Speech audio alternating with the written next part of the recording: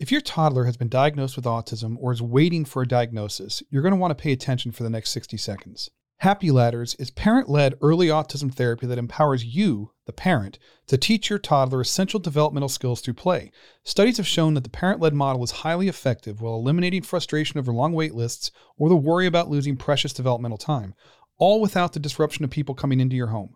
Happy Ladders includes activities that target 150 essential developmental skills every toddler needs, as well as assessments in 4 different developmental areas.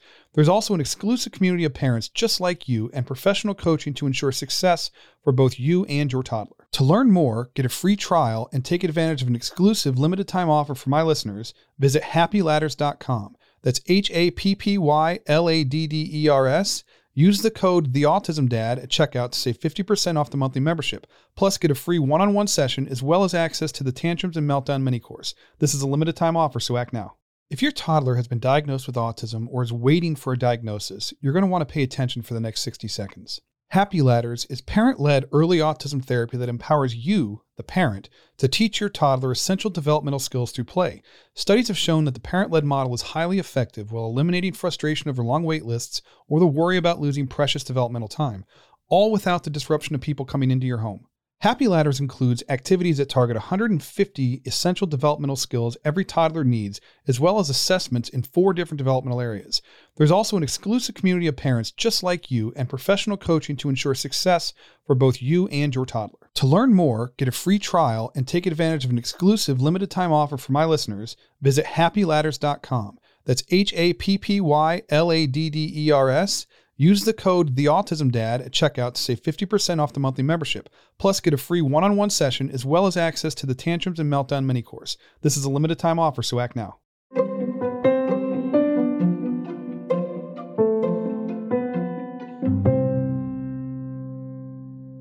Hey, what's up, folks? My name is Rob Gorski, and you're listening to the Autism Dad podcast.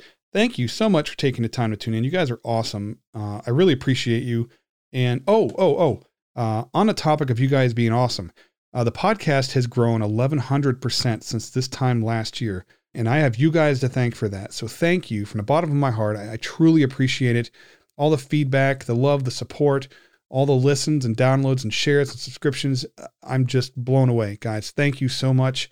I will do my best to continue to provide content that is worth listening to. So thank you. Next, I want to kind of touch base a little bit on what my plans are for season 4. So as we go into season 4, I want to kind of pick up where I left off on season 3. I'm interviewing special needs parents, but I'm doing it in a way to try and replicate the experience you have when you bump into somebody at the grocery store and you discover that you're both special needs parents, and you have a conversation and you learn about each other's lives and you kind of get to know them, and you realize that you have a lot in common, and that you're not alone, and that there is someone in that place, in that moment, who understands what you're going through. And I'm trying to reproduce that as best I can via the podcast, right? So I have parents come on, I vet them briefly just so that I know that they are who they say they are, and that's it. And then I have a conversation with them, just like we would if we bumped into each other at the grocery store, get to know them,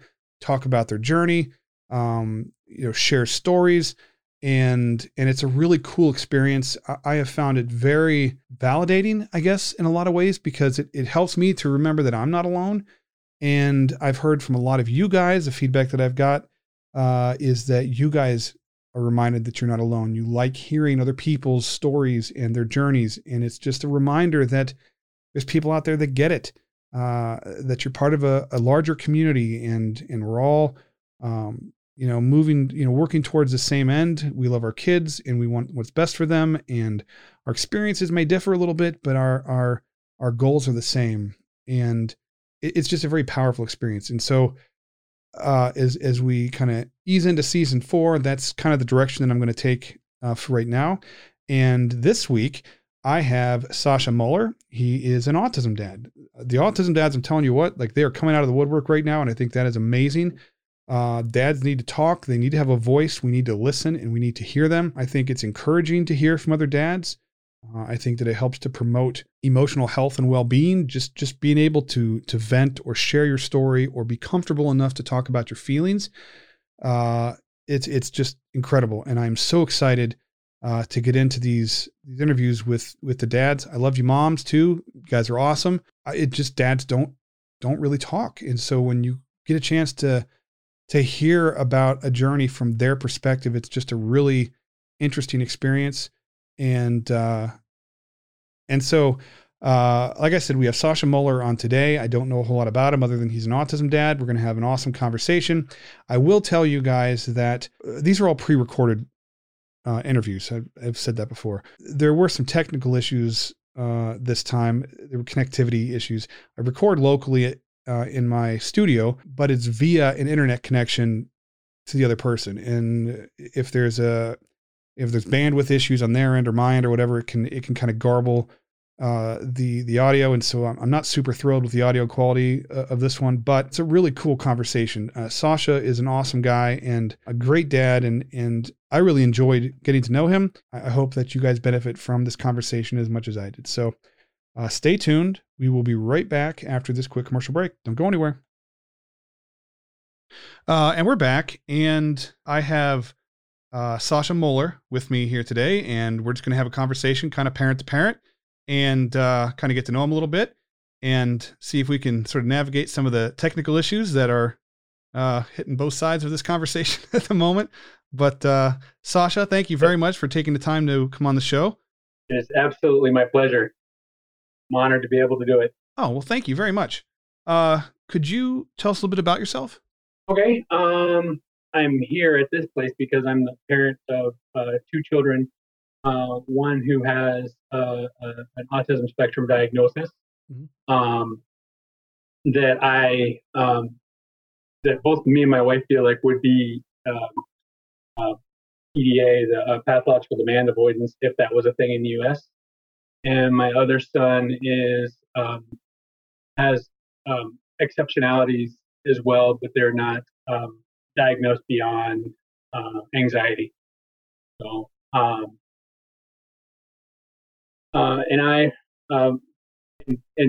about me personally, I've been working from home. I work in the world of business, and I've been working from home for the last 12 months or so, or 10 months actually. And that, as you well know, has some wonderful things about it and lots of challenges. And I do miss the separation. I do still have contact, obviously, with my coworkers, but I miss the sort of segmented work life, home life. Yeah, we it's been, I don't even know. I have to look at my phone when it boots up. I have a widget on my phone that keeps track of our lockdown days because I have just lost track. March 5th was our first day because my youngest was diagnosed with influenza B. And so we had to go on lockdown for that. And then COVID hit. And my oldest is immunocompromised. So it's been a long, I don't know, it's like 315 days or something like that. I don't remember the math. That's why I have a widget to help remind me. I guess so COVID has, I guess where are you at? I'm in Minnesota, right? Minneapolis. Okay. How's everything going as far as COVID goes where you guys are at? It's going okay. I was hit with the virus pretty early on. Oh, you were? Yeah. And, we are nearly positive. There was no testing at the time. Mm-hmm. This was April. I stopped going to the office around March 12th through 13th.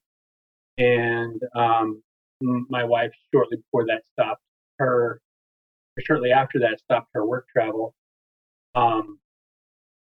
And she travels a lot for work. And so I think at this point, we think that she brought it back from Seattle. And this is like when things were happening there. And when it was all in the news. And so I had what I would consider a mild case. Uh-huh. It was probably 24 to 48 hours of real intense illness. and then it sort of um, waned a bit over the next few days, and it'd be cyclical right around 5 p.m. I would feel the worst. I've heard And that. yeah, How it kind of hits in waves. yeah, and so I didn't. It's interesting. People have so many different responses to it or symptoms. I didn't have the loss of taste, loss of smell. Um, since then, I've realized that I have a cough that occasionally comes and it's out of nowhere and it's really wheezy. And I've heard other people that have been afflicted with COVID cough the same way in news interviews and whatnot. And I realized that I didn't have a wheezy cough before that. Mm-hmm. So it comes from that. And I feel like I've never been in the best shape. This time of year, I tend to put a lot of physical stress on myself because I'm either snow shoveling or I'm trying to drag a sled across the lake to go fishing. Mm-hmm. And now when I wind myself in that area, it gets really I get wheezy, which is new. And as far as it's bad here, like currently, like everywhere else. We just recently lost a coworker. I'm sorry. Yeah, I am too. Appreciate that. It's just been really hard. But we're trying to do what we can to isolate ourselves. We have family members that are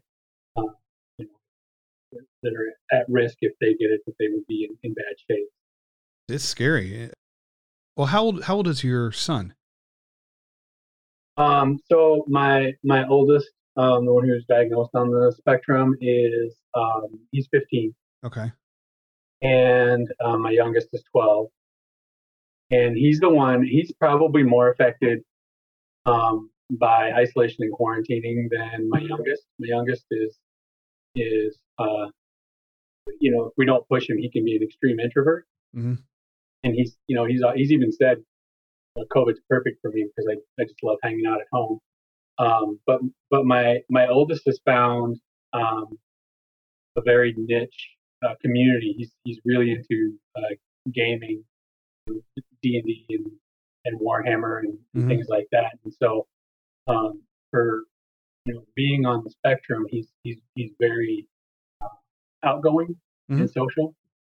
And so we've tried to make as many inroads in that as we can to do it virtually for him. And luckily, a lot of the games exist electronically. How are you guys handling school? We have let's see, with him, and when the weather was warm, we had the option of, it was almost all virtual with 1 day a week, sort of at the school, or I should say near the school. It was an outdoor elective, mm-hmm. basically to get the kids together in a physically distant way, but that they could still have the social interactions that children need. Right.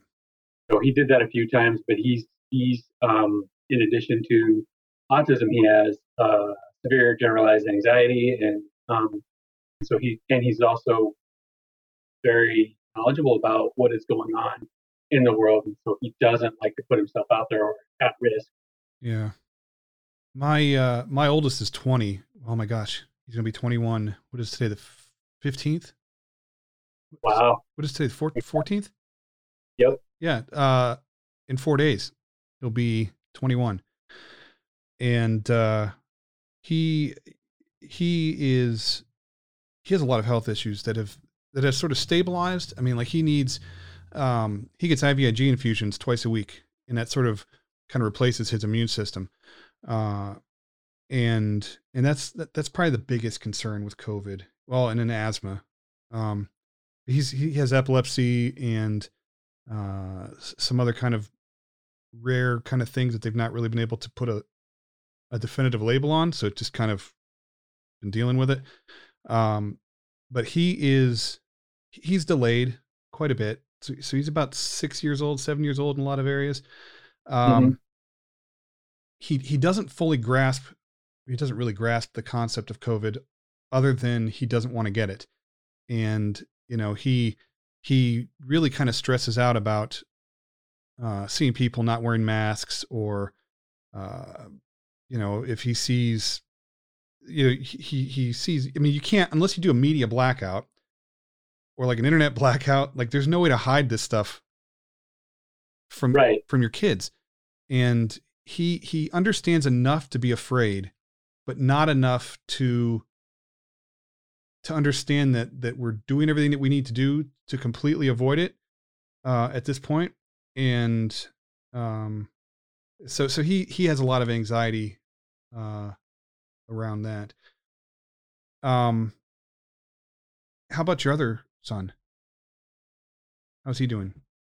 So he's doing okay, and he's with him being an introvert before COVID,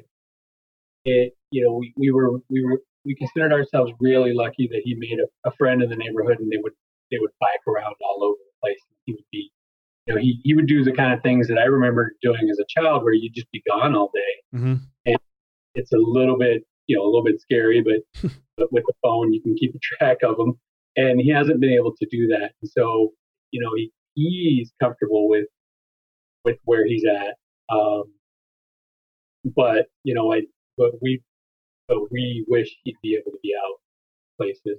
And luckily, this year I'm really into ice fishing, and luckily this year he's really taken it on, and has gone out with me every time I've gone out, which is nice too, because I usually go with one of my closest friends, and I don't get to go with him. So, but that's cool. So, yeah. My 14-year-old was very introverted prior to COVID.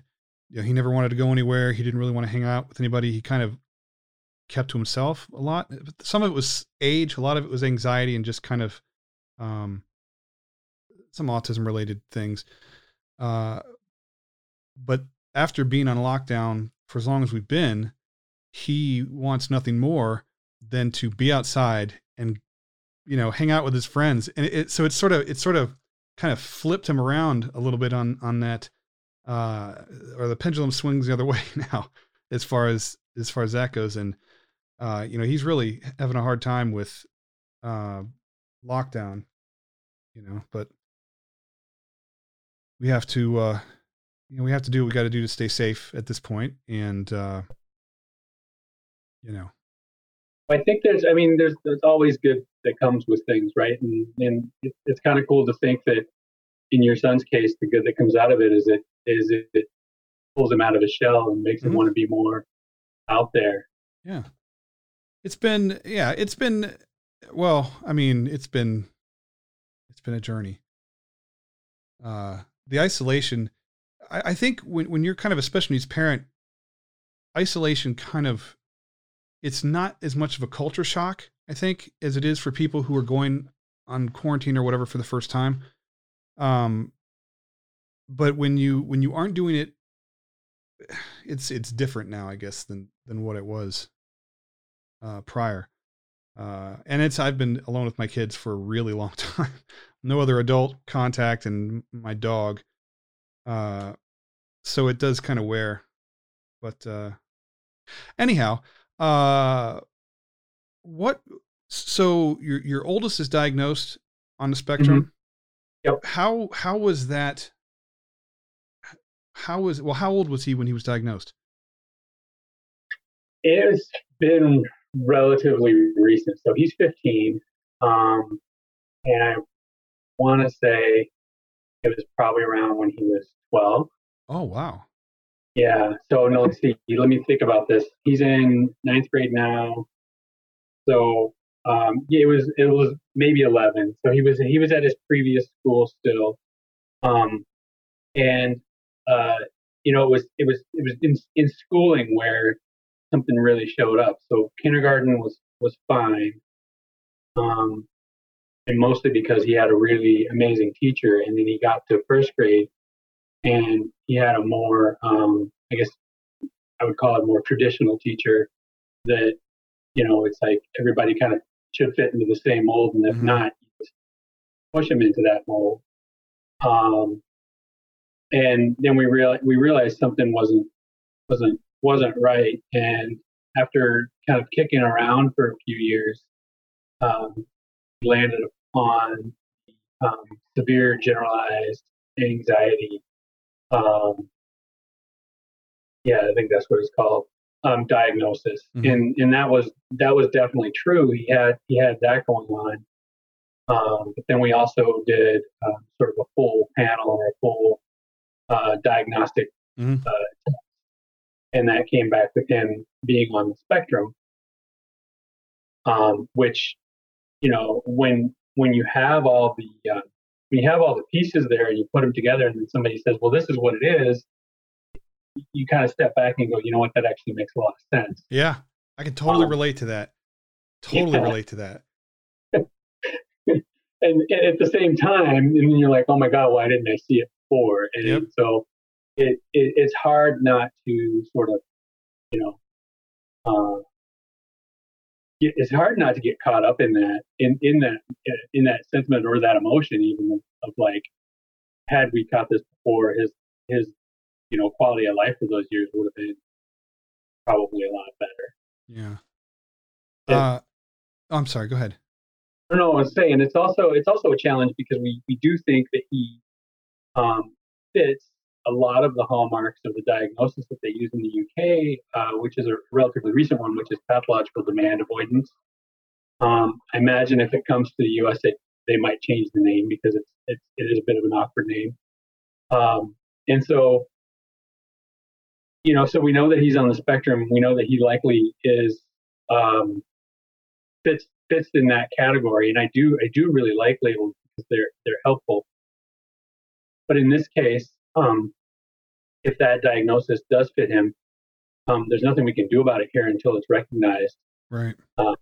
Even with the services he gets at school, they just kind of look at you and shrug their shoulders, and we've got amazing educators that work with him. It's you can't treat or you can't accommodate what's not legally recognized. Yeah. I can relate to a lot of what you were saying because my oldest has, he has he has childhood disintegrative disorder. That's his version of autism that he has. And he developed typically till about 4 years old. He had all his milestones. And then it was like, we put him to bed, one person, he woke up somebody else. Like just such a dramatic personality shift that it was like, we grieved the loss of him. If Wow. that sounds, and I know that sounds dramatic, but like it was so profound.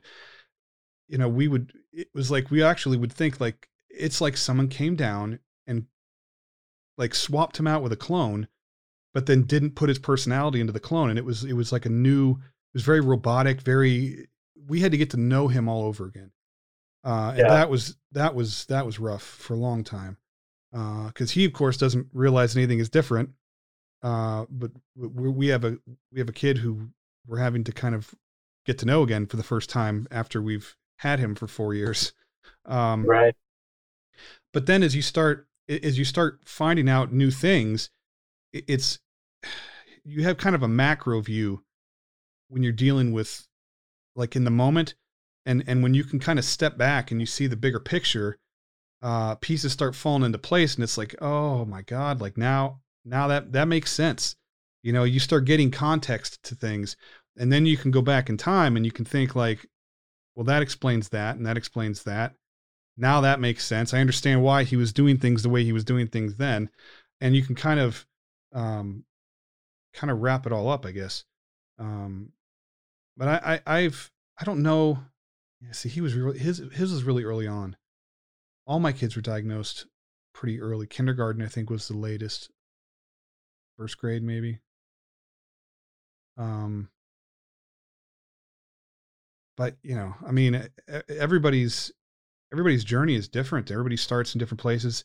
I just saw something, I came across the feed, and it was 71-year-old woman was just diagnosed with autism, you know, and she's Yeah. lived her entire life not knowing that she was on the autism spectrum. And that just kind of blew my mind a little bit. Cause I don't know how that impacts you. when you learn something like that for the first time after an entire lifetime of being who you are. Yeah. There's How, yeah, I'm sorry, go ahead. no, sorry. There's the I don't know if you've heard of the I think she's Australian or maybe New Zealander, the comedian Hannah Gadsby. Yes. She is she has autism or is autistic, and she only was diagnosed well into her adulthood, like only a few years before she really kind of hit it big as a comic, and it was and part of that comes into her stand up special for sure, and it's really fascinating because for her it was like this revelation where all of these things where she was told that she was broken or wrong or incorrect. She's like, no, I'm just differently wired, and Mm-hmm. this is how I feel. For her, it was a freeing thing. And I got to imagine for the lady in her 70s, it's got to be a similar Yeah. deal. Yeah. That would be, I would think it'd be like a really profound experience. Like, um, kind of, kind of putting things into context, I guess, because context, I think, is so important. And when you get kind of, when kids or even adults have a lot of things kind of going on, it's hard to kind of get a focus on what's what. And as you can start putting those pieces in place and you can step back and you can start seeing that picture forming, it just, to me, uh, I like to know what we're dealing with. So labels don't offend me. Um, Right. I look at it like, I don't say, hey, autistic kid or something like that. It's, I call my kids by their name. I don't, but when we're having a conversation like we are right now, I'll say, well, he's autistic and he has this and this and this. And I think if we didn't have those diagnoses or weren't able to identify what they were, his quality of life would be much poorer than it is currently. And, Correct. and so people get bent out of shape about that. And I guess I don't, I never really understood that. Yeah. I used to be a classroom teacher Mhm. at elementary school, and that was a conversation I had multiple times with parents in conferences. Is just to when I thought that maybe a student should get evaluated, it's just to reassure them that we grew up in a system where there was only like two or three total labels, and they were all considered very very bad. Mhm. And I would tell parents just kind of forget about that. Like where we are right now is in a system where we have multiple different labels, and they're all designed to help your child succeed. Mm. That's why, and that's probably one of the reasons why I am, pro labels, because if I'm sure that there's mistakes made, that if they're applied correctly, it's really done with the intent of helping people be successful. Yeah. And I guess some people maybe, um, I don't know. There's like the whole, is your child autistic or does your child have autism kind of debate. And I mean, like, I'm neither myself personally. So I just sort of default to whatever my kids would say at some point when they're old enough to decide how they want that to be worded. Right. I view it as the same thing. I don't view one as disrespectful or anything. Uh, it just sort of, however it kind of flows in the context of a conversation, or, if I'm writing something, sometimes I say with autism, sometimes I say autistic. It just sort of, to me, it doesn't bother me. Um, Someone could say that I'm someone without hair, or someone could call me bald. I mean, I don't like it doesn't matter because it means the same thing to me. It doesn't change the reality of anything. And if it's being directed at me in a respectful way, then I don't take offense to it. If someone's, not being nice, then I would take offense to, no matter how they said it, it's not going to be a pleasant thing. So I do think that labels are useful, kind of like to just to help identify, strengths and weaknesses, and what we can do to help our kids achieve their potential. We want them to be happy and healthy, and um, as productive and independent as we can help them to to get. And without labels, insurance wouldn't pay for things. There Right. would be no services. There would be, pulling our hair out, those of us that have it. And, so I don't know. I've never actually had a conversation with somebody about that before. I like your take on that. Yeah, and one of the things that I kind of started with is when I was getting my teacher training. One of the things they talked to us about was sort of people first language. So in their view, it would have been someone with autism, to respect the person or to identify the person rather than condition. But I and like you, I go back and forth. But in my brain, I like autistic, because I don't necessarily see it as a condition. Mm-hmm. Not it's not an illness, or it's being differently wired. Mm-hmm. And so in that sense, it feels less like an ism. But like I said, I do go back and forth because I don't really think about it that much. I like all three of my kids are on the spectrum, and I've had there's fragments across the community where no matter what you say, you're going to offend somebody. And right. And so I gave up that game a long time ago. And sometimes I say autistic, sometimes I say the other. None of it is meant to be offensive or derogatory, because I love my kids and I wouldn't change them for anything in the world. And people just need to, get over it. I guess I don't know what else to say. I mean, we got bigger things going on right now than fighting over semantics. But are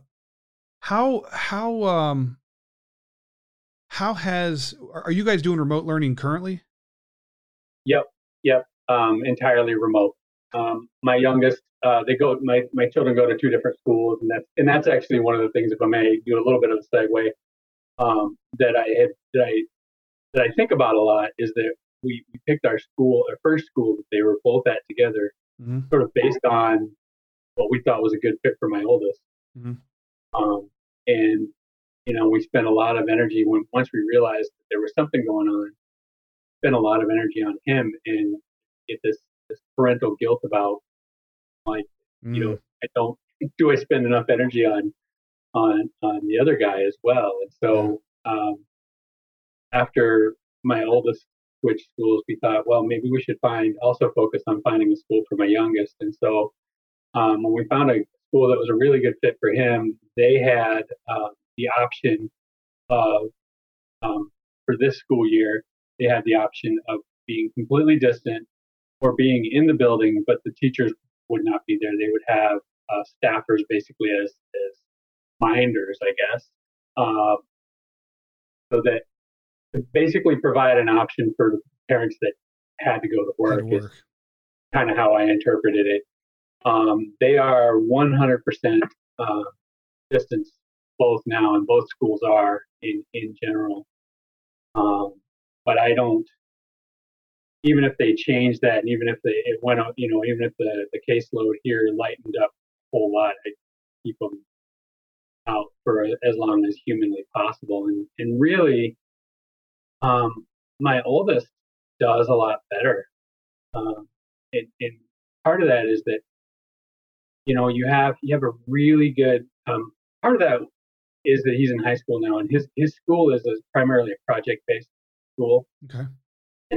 And in middle school, it's a combination of traditional schooling and project-based, but in high school, it's 100% project-based. And so it's the kind of thing where they signed him up for, I can't remember, some kind of social studies, some kind of history.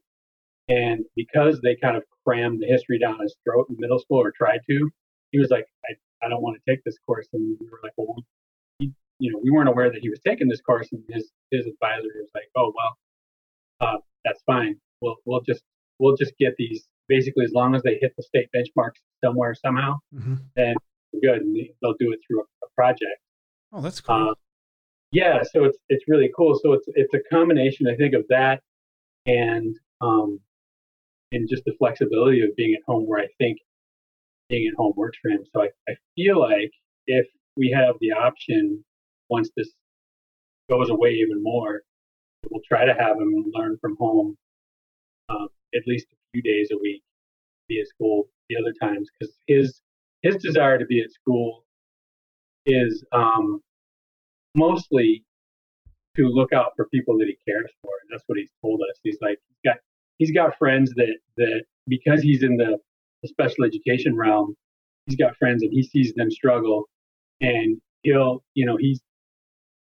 he's brought, like, we'd have like soda pop in the fridge, and I just regionalized myself by calling it I was just pop. thinking that.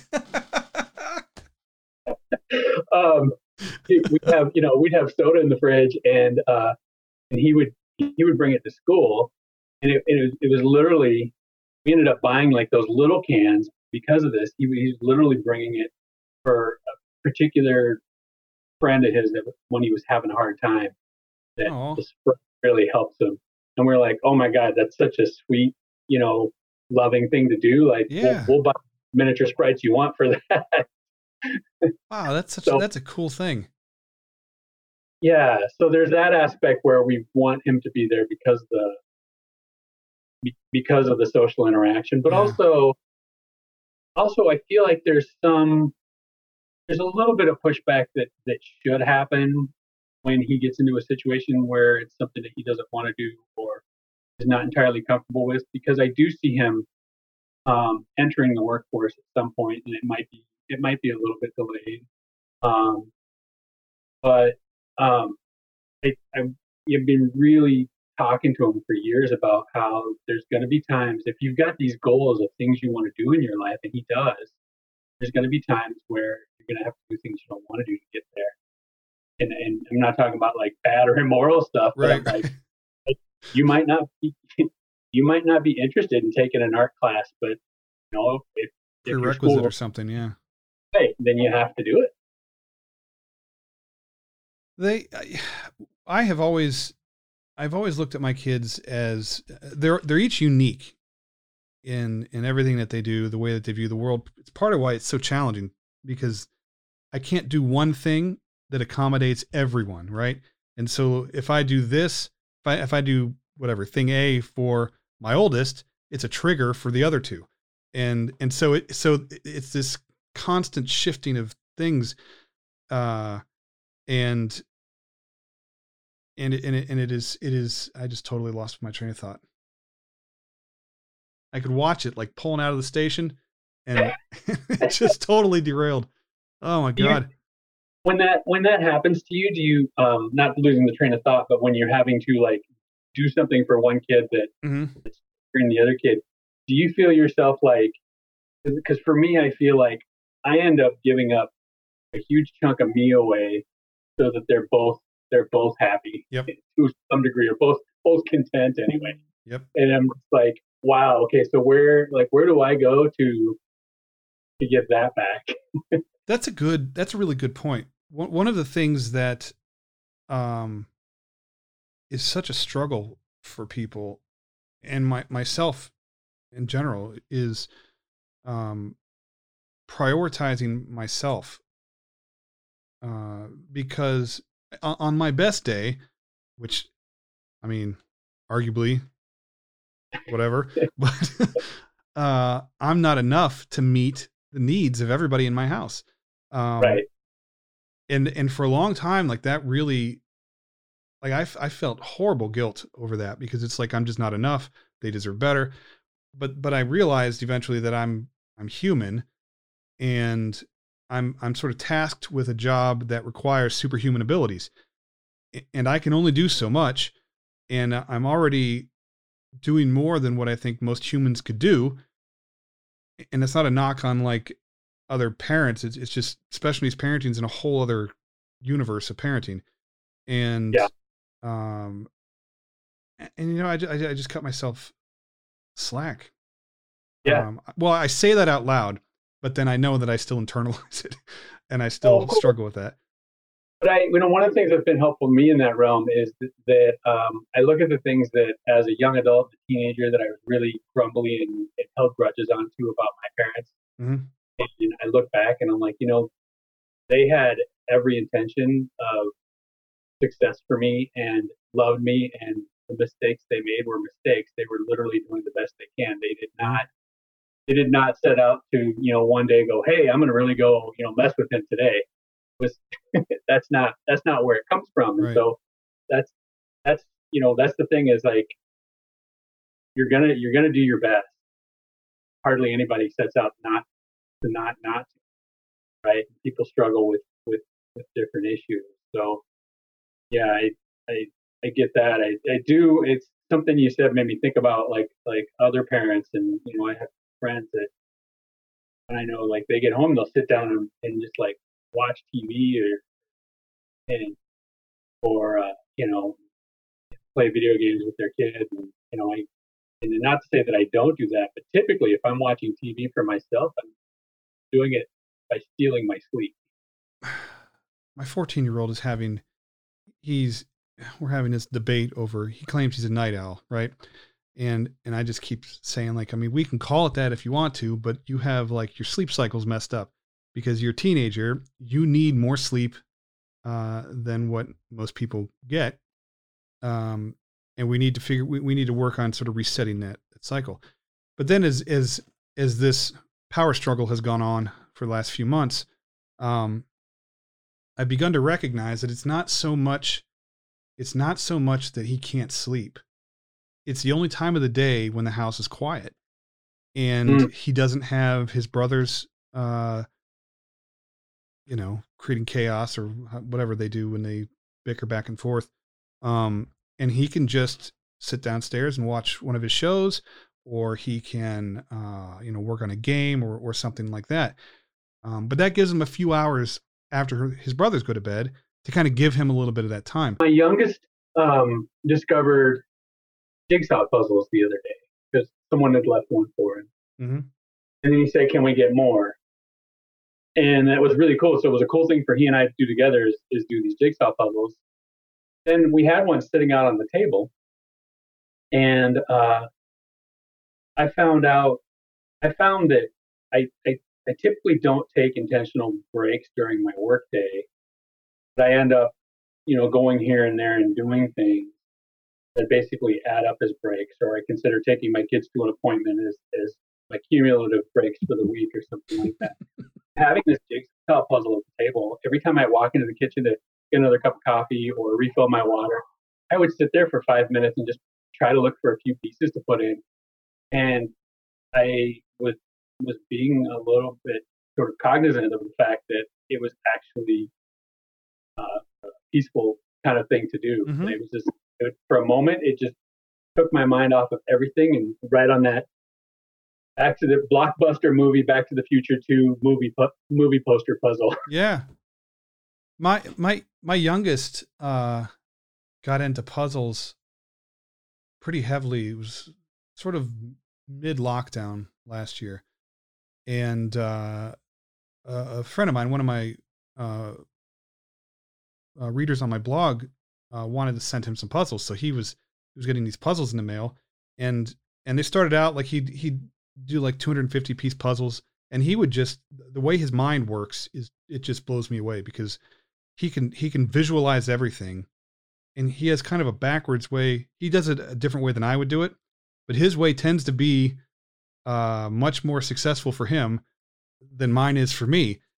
And it got to the point where he was knocking out 2,000 piece puzzles.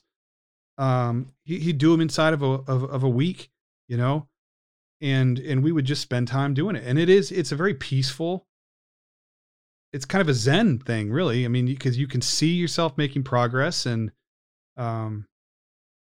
that's really cool. Yeah, it's one of the weird things that I remember, when early in parenting, when the kids were at that age where they would go to bed a lot earlier and you find time to do things.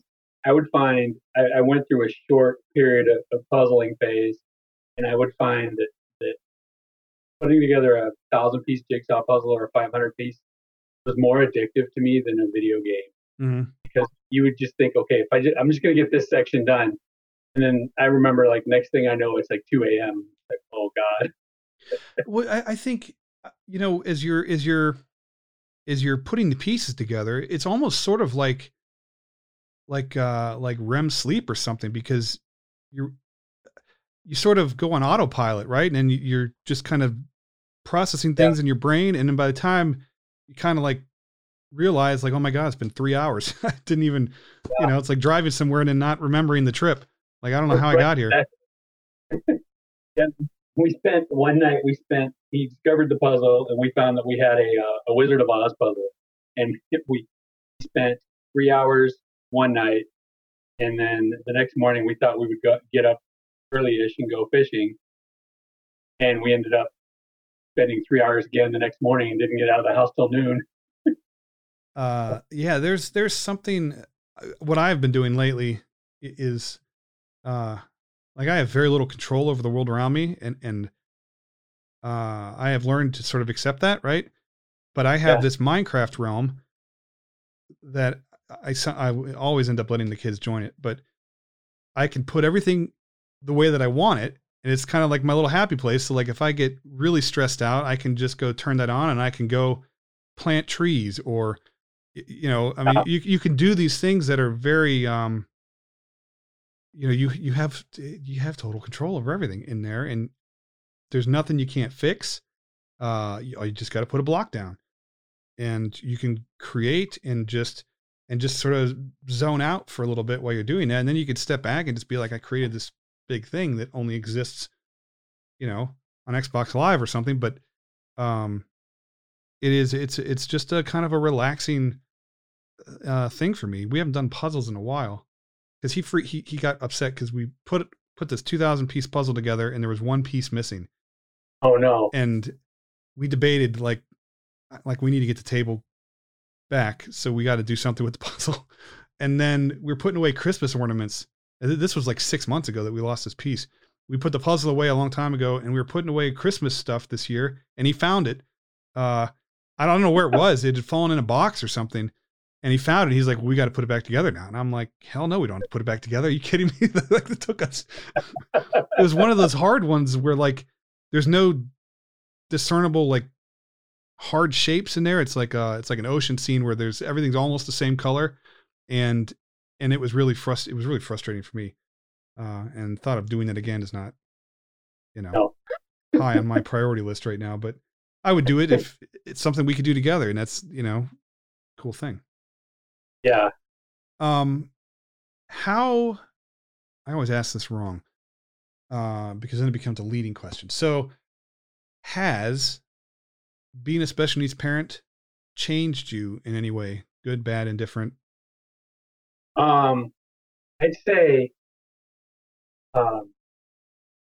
really on sort of a bigger level. I mean, I'd say a good for totally good is the short answer. I'd say it's made me a lot more appreciative and sort of forgiving of other people out in the world. With most everybody except the people you're close to, you have these really short interactions, and a lot of times, if you have a negative interaction, your brain kind of goes to, or at least mine, that used to be, that person's just a jerk, Yeah. or something like that. But now I think more about, well, they're probably just having a bad day, or they don't intend to. If they didn't know they were being that way, they probably don't intend to be that. Mm-hmm. Or life is not giving them what they want right now. And so I think in the biggest sense, it has done that. I think that's really how it's changed me. Yeah. So you found,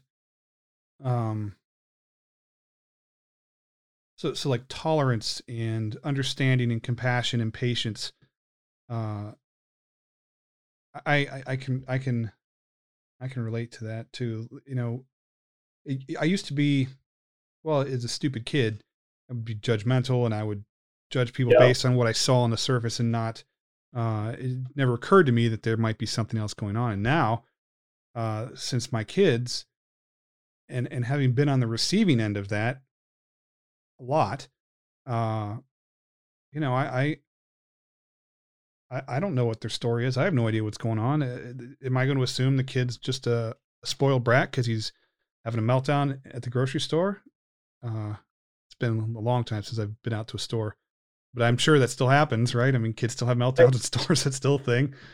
Instead of just assuming something, I immediately just, I've been there. I know what that's like. That sucks. Yeah. They don't need my judgment or my dirty looks or anything like that. And yeah, I mean, I always feel like my kids have taught me more than I have been able to teach them, because they sort of, I always feel like I've always been a good person, but they have brought things out in me that may not have been as dominant in my life as it is currently. I'm very, very patient with them, and it drives people crazy because they don't understand how that happens. But it comes kind of at my own expense. I spend sanity on patience, and it's kind of a trade-off, I guess. So has being a special needs parent, has that had an impact on relationships with family or friends or anything like that? Yeah, for sure. I grew up in a household where um, um, it kind of special needs and mental health issues were not sort of recognized. It's very old school in that sense. Mm-hmm. And so I kind of mistakenly really tried to keep a lot of stuff away from my parents as we were discovering and learning what was going on. I was keeping it from them because I thought they would be judgmental, and they actually, once we had the label, and here's the usefulness of labels again. Once they had the label, they were able to see my eldest in a whole new light, and they're like, oh, this is something tangible that I can work with and understand, mm-hmm. and maybe learn about and talk to other people about.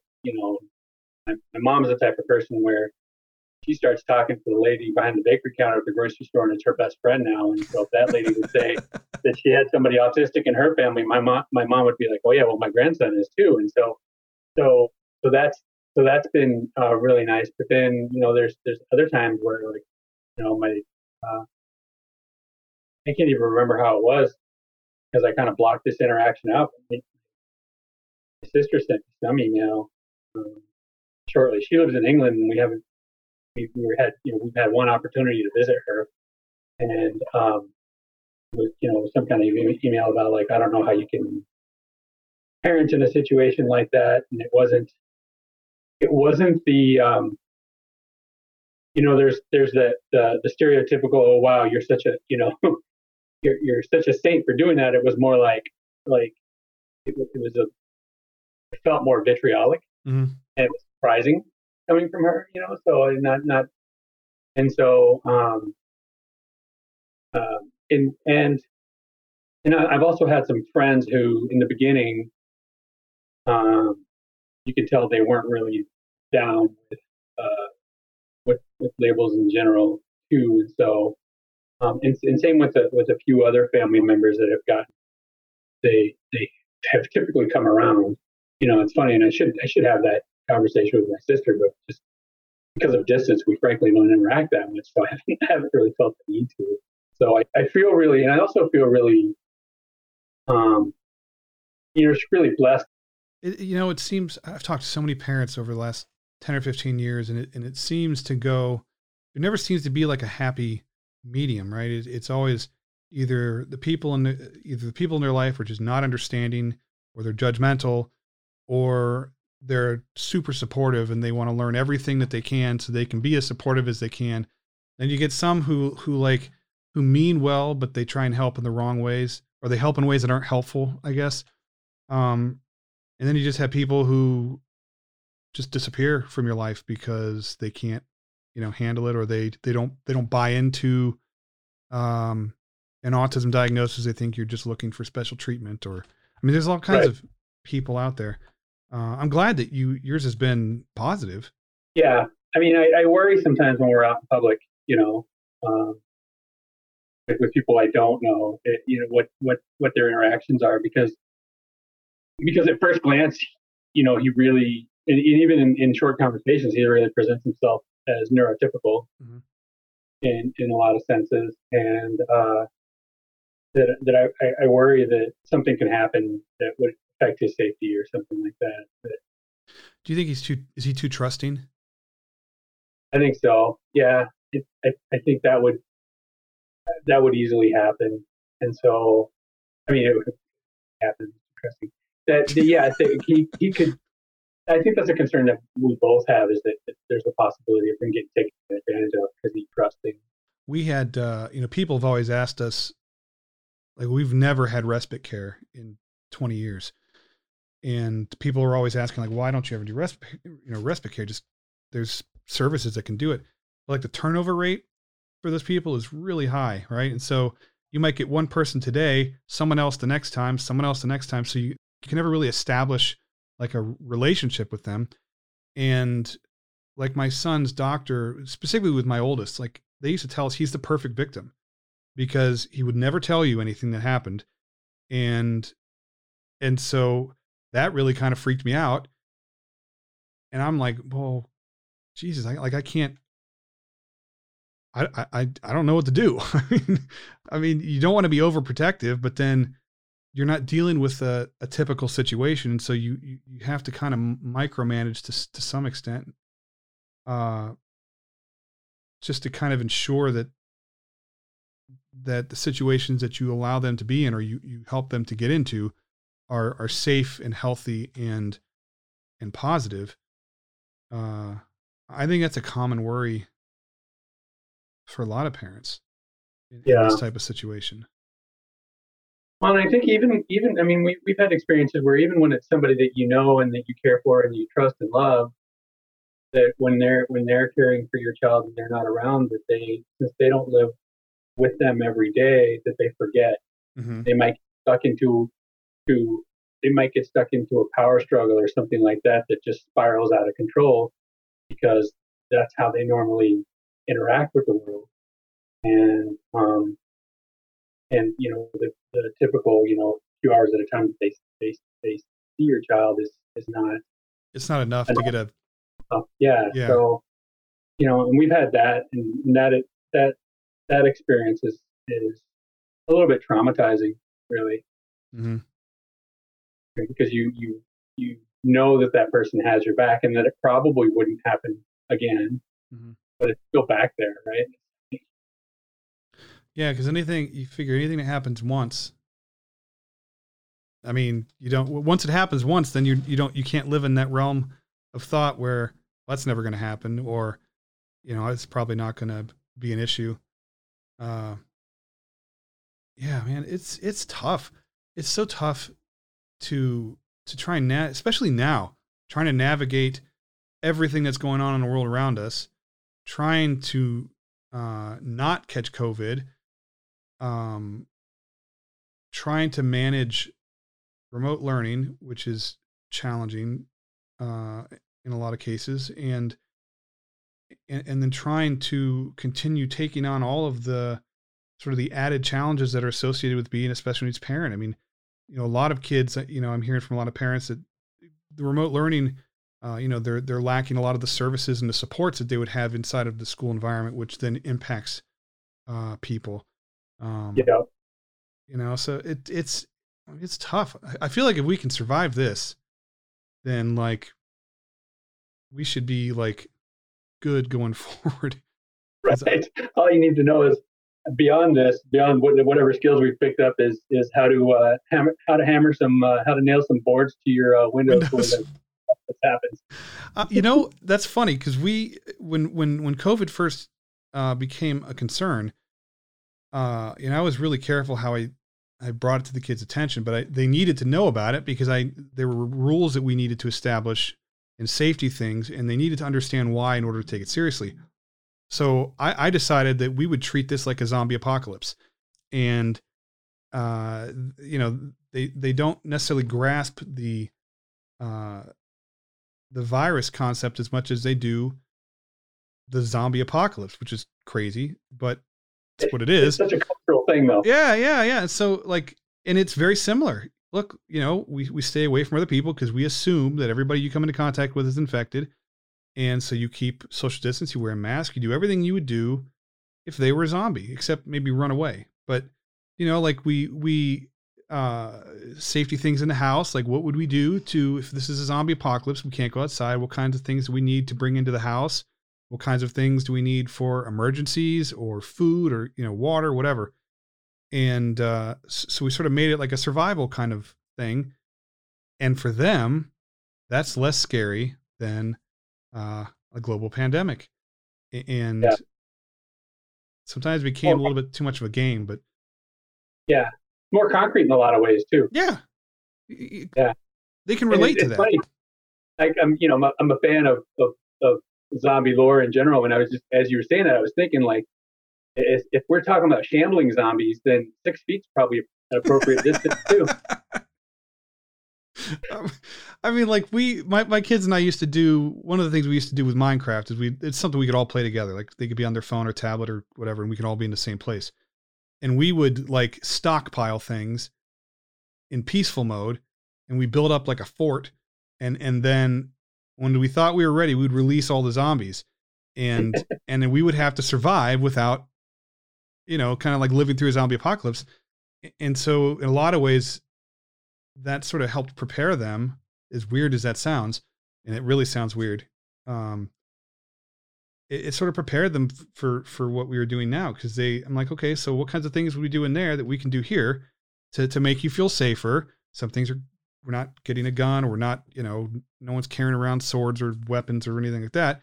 But maybe we have some different things in the first aid kit. Maybe we have, go bags or emergency go bags, or maybe we get walkie-talkies. You make sure we have flashlights with batteries and, plenty of masks and gloves and hand sanitizer and stuff just things that we can do to be safe, but incorporate it into a context that they understand without being afraid of, I guess, if that makes sense. Yeah, no, it makes perfect sense. That's where learning happens, right? Where you bring it to the context that someone can relate to. No, that's really cool. And we've made those comparisons here, but we didn't quite do it in the same way. Not nearly as thoroughly. So. Well, yeah, I'm not claiming to have done a good job. I'm just simply saying it's been like, this is how I fumbled through it. And it's kind of reframing it, I guess. Like, look, we have to take this seriously, guys, but let's not think of it as a virus. Let's think of it as zombies. And if you get the virus, you turn into a zombie. Like, what do you got to do to stay safe? What are some common sense things?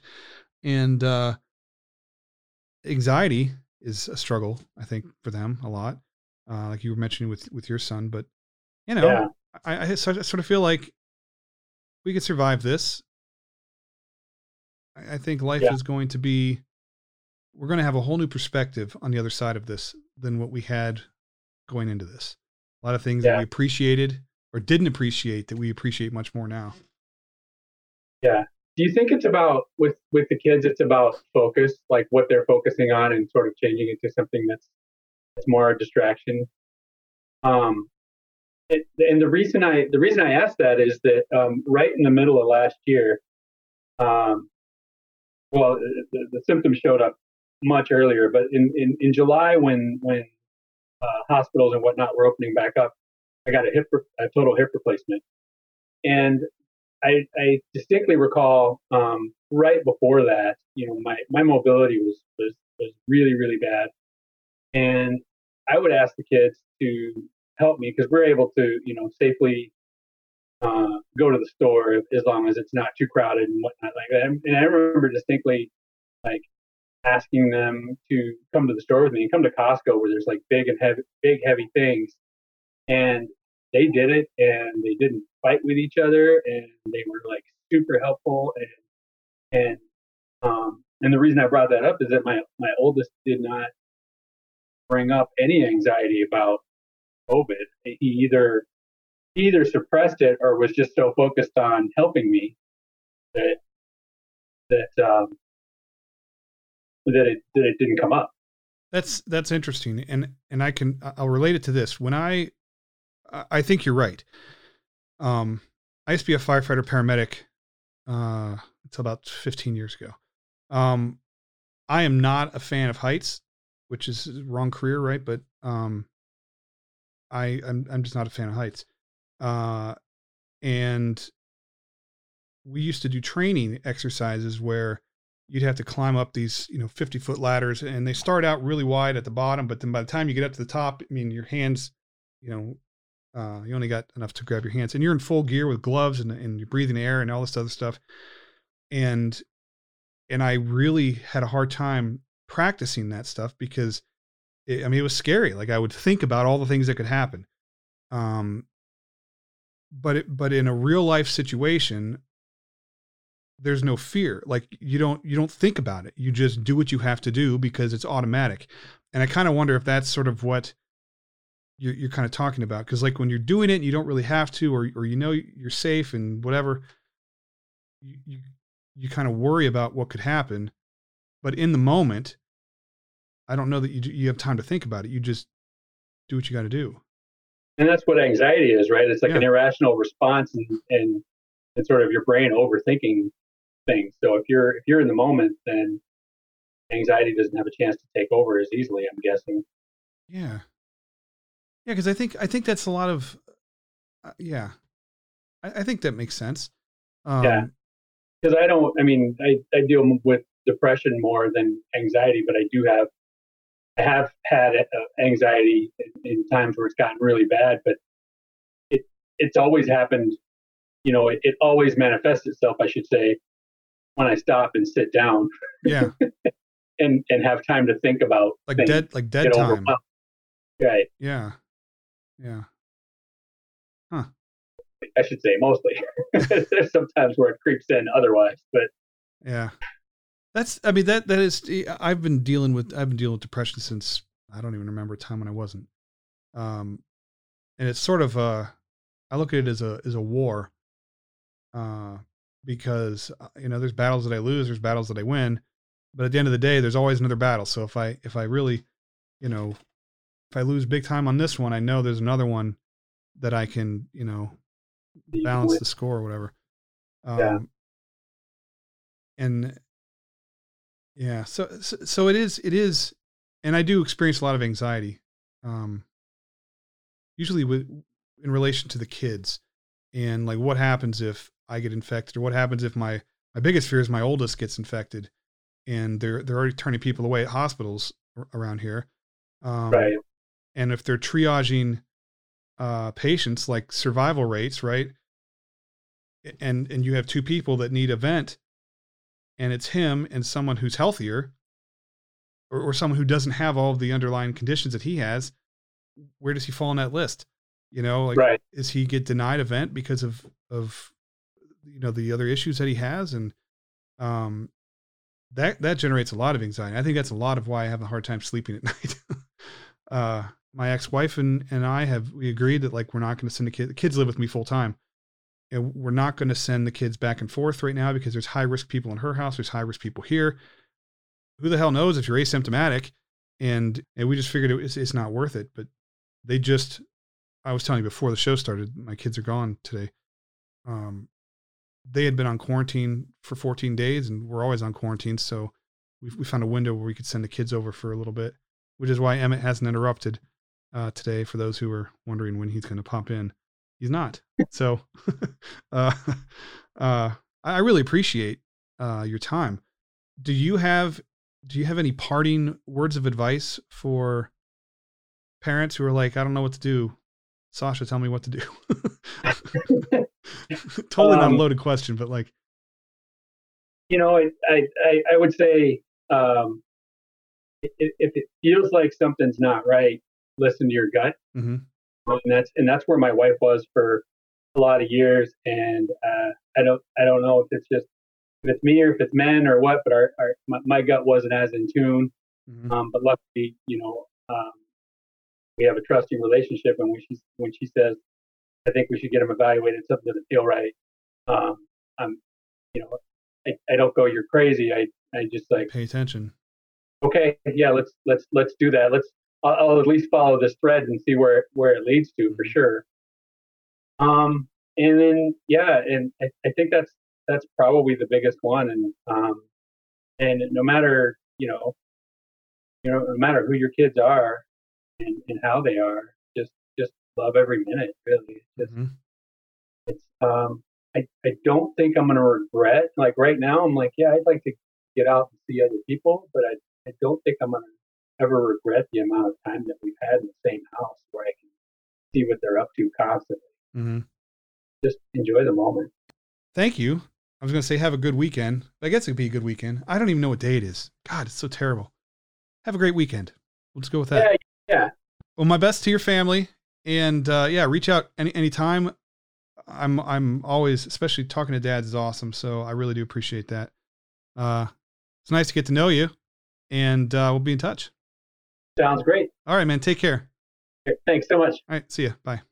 Bye-bye. Before I close things out today, I want to take a moment and say thank you to Sacha for taking the time to come on the show and for opening up and sharing his story and his journey and his insights and his feelings. You know, it's so important that dads find a way to do this. I think, we carry around a lot, and not talking about it, I really feel like it's detrimental to our abilities, as a father or a husband or a partner or a friend or just a human being. Like we carry this stuff and we don't talk about it. And I really appreciate hearing dads open up. And I'm hoping that, listening to Sacha and Ray from last season and the dads that are in line currently to be on upcoming episodes, that they inspire you to open up and talk about how you're doing and what you're thinking and how you're feeling and how being a special needs parent has impacted you. I mean, we're all different, but there's a lot of commonalities. There's a lot of overlap, and we're all human, right? We all have feelings. We all have emotions, and we all deal with things. We all struggle. And it's really comforting to hear from other dads. So thank you, Sacha, for doing that. If you're a dad and you're interested in coming on the show, you can, there's a link in the show notes, I think, where you can just contact me and we can go from there, or you can visit me at theautismdad.com, and, there's a contact me page where you can send me a message. All my social links are at the top of the page as well. So you can hit me up on Twitter, is where I'm most of the time. Please subscribe to this podcast. You can listen to it on any one of your favorite podcasting apps. I really appreciate that. If you haven't already done so, please rate it. It really helps me to kind of learn what I'm doing right and wrong. Outside of that, I hope you guys have a fantastic weekend. Stay safe, and I will talk to you next Friday. Thanks. Bye.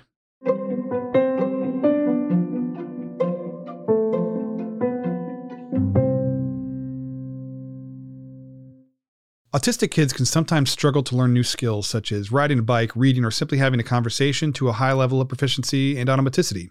Brainiac is a brain enhancement program that gets to the root of the problem. It builds stronger brain and body connections that elevate learning capacity within 4 to 6 months. Brainiac cross-trains motor movement, visual, auditory, and cognitive thinking connections using fun, interactive video games. Strengthened connections allow kids to learn new skills and perform them automatically with more confidence and greater independence. Brainiac is for homes and schools. Visit Canoe.com, that's KINUU.com, and be sure to use the code TheAutismDad at checkout to save $500. It's a limited time offer and it will expire on May 31st.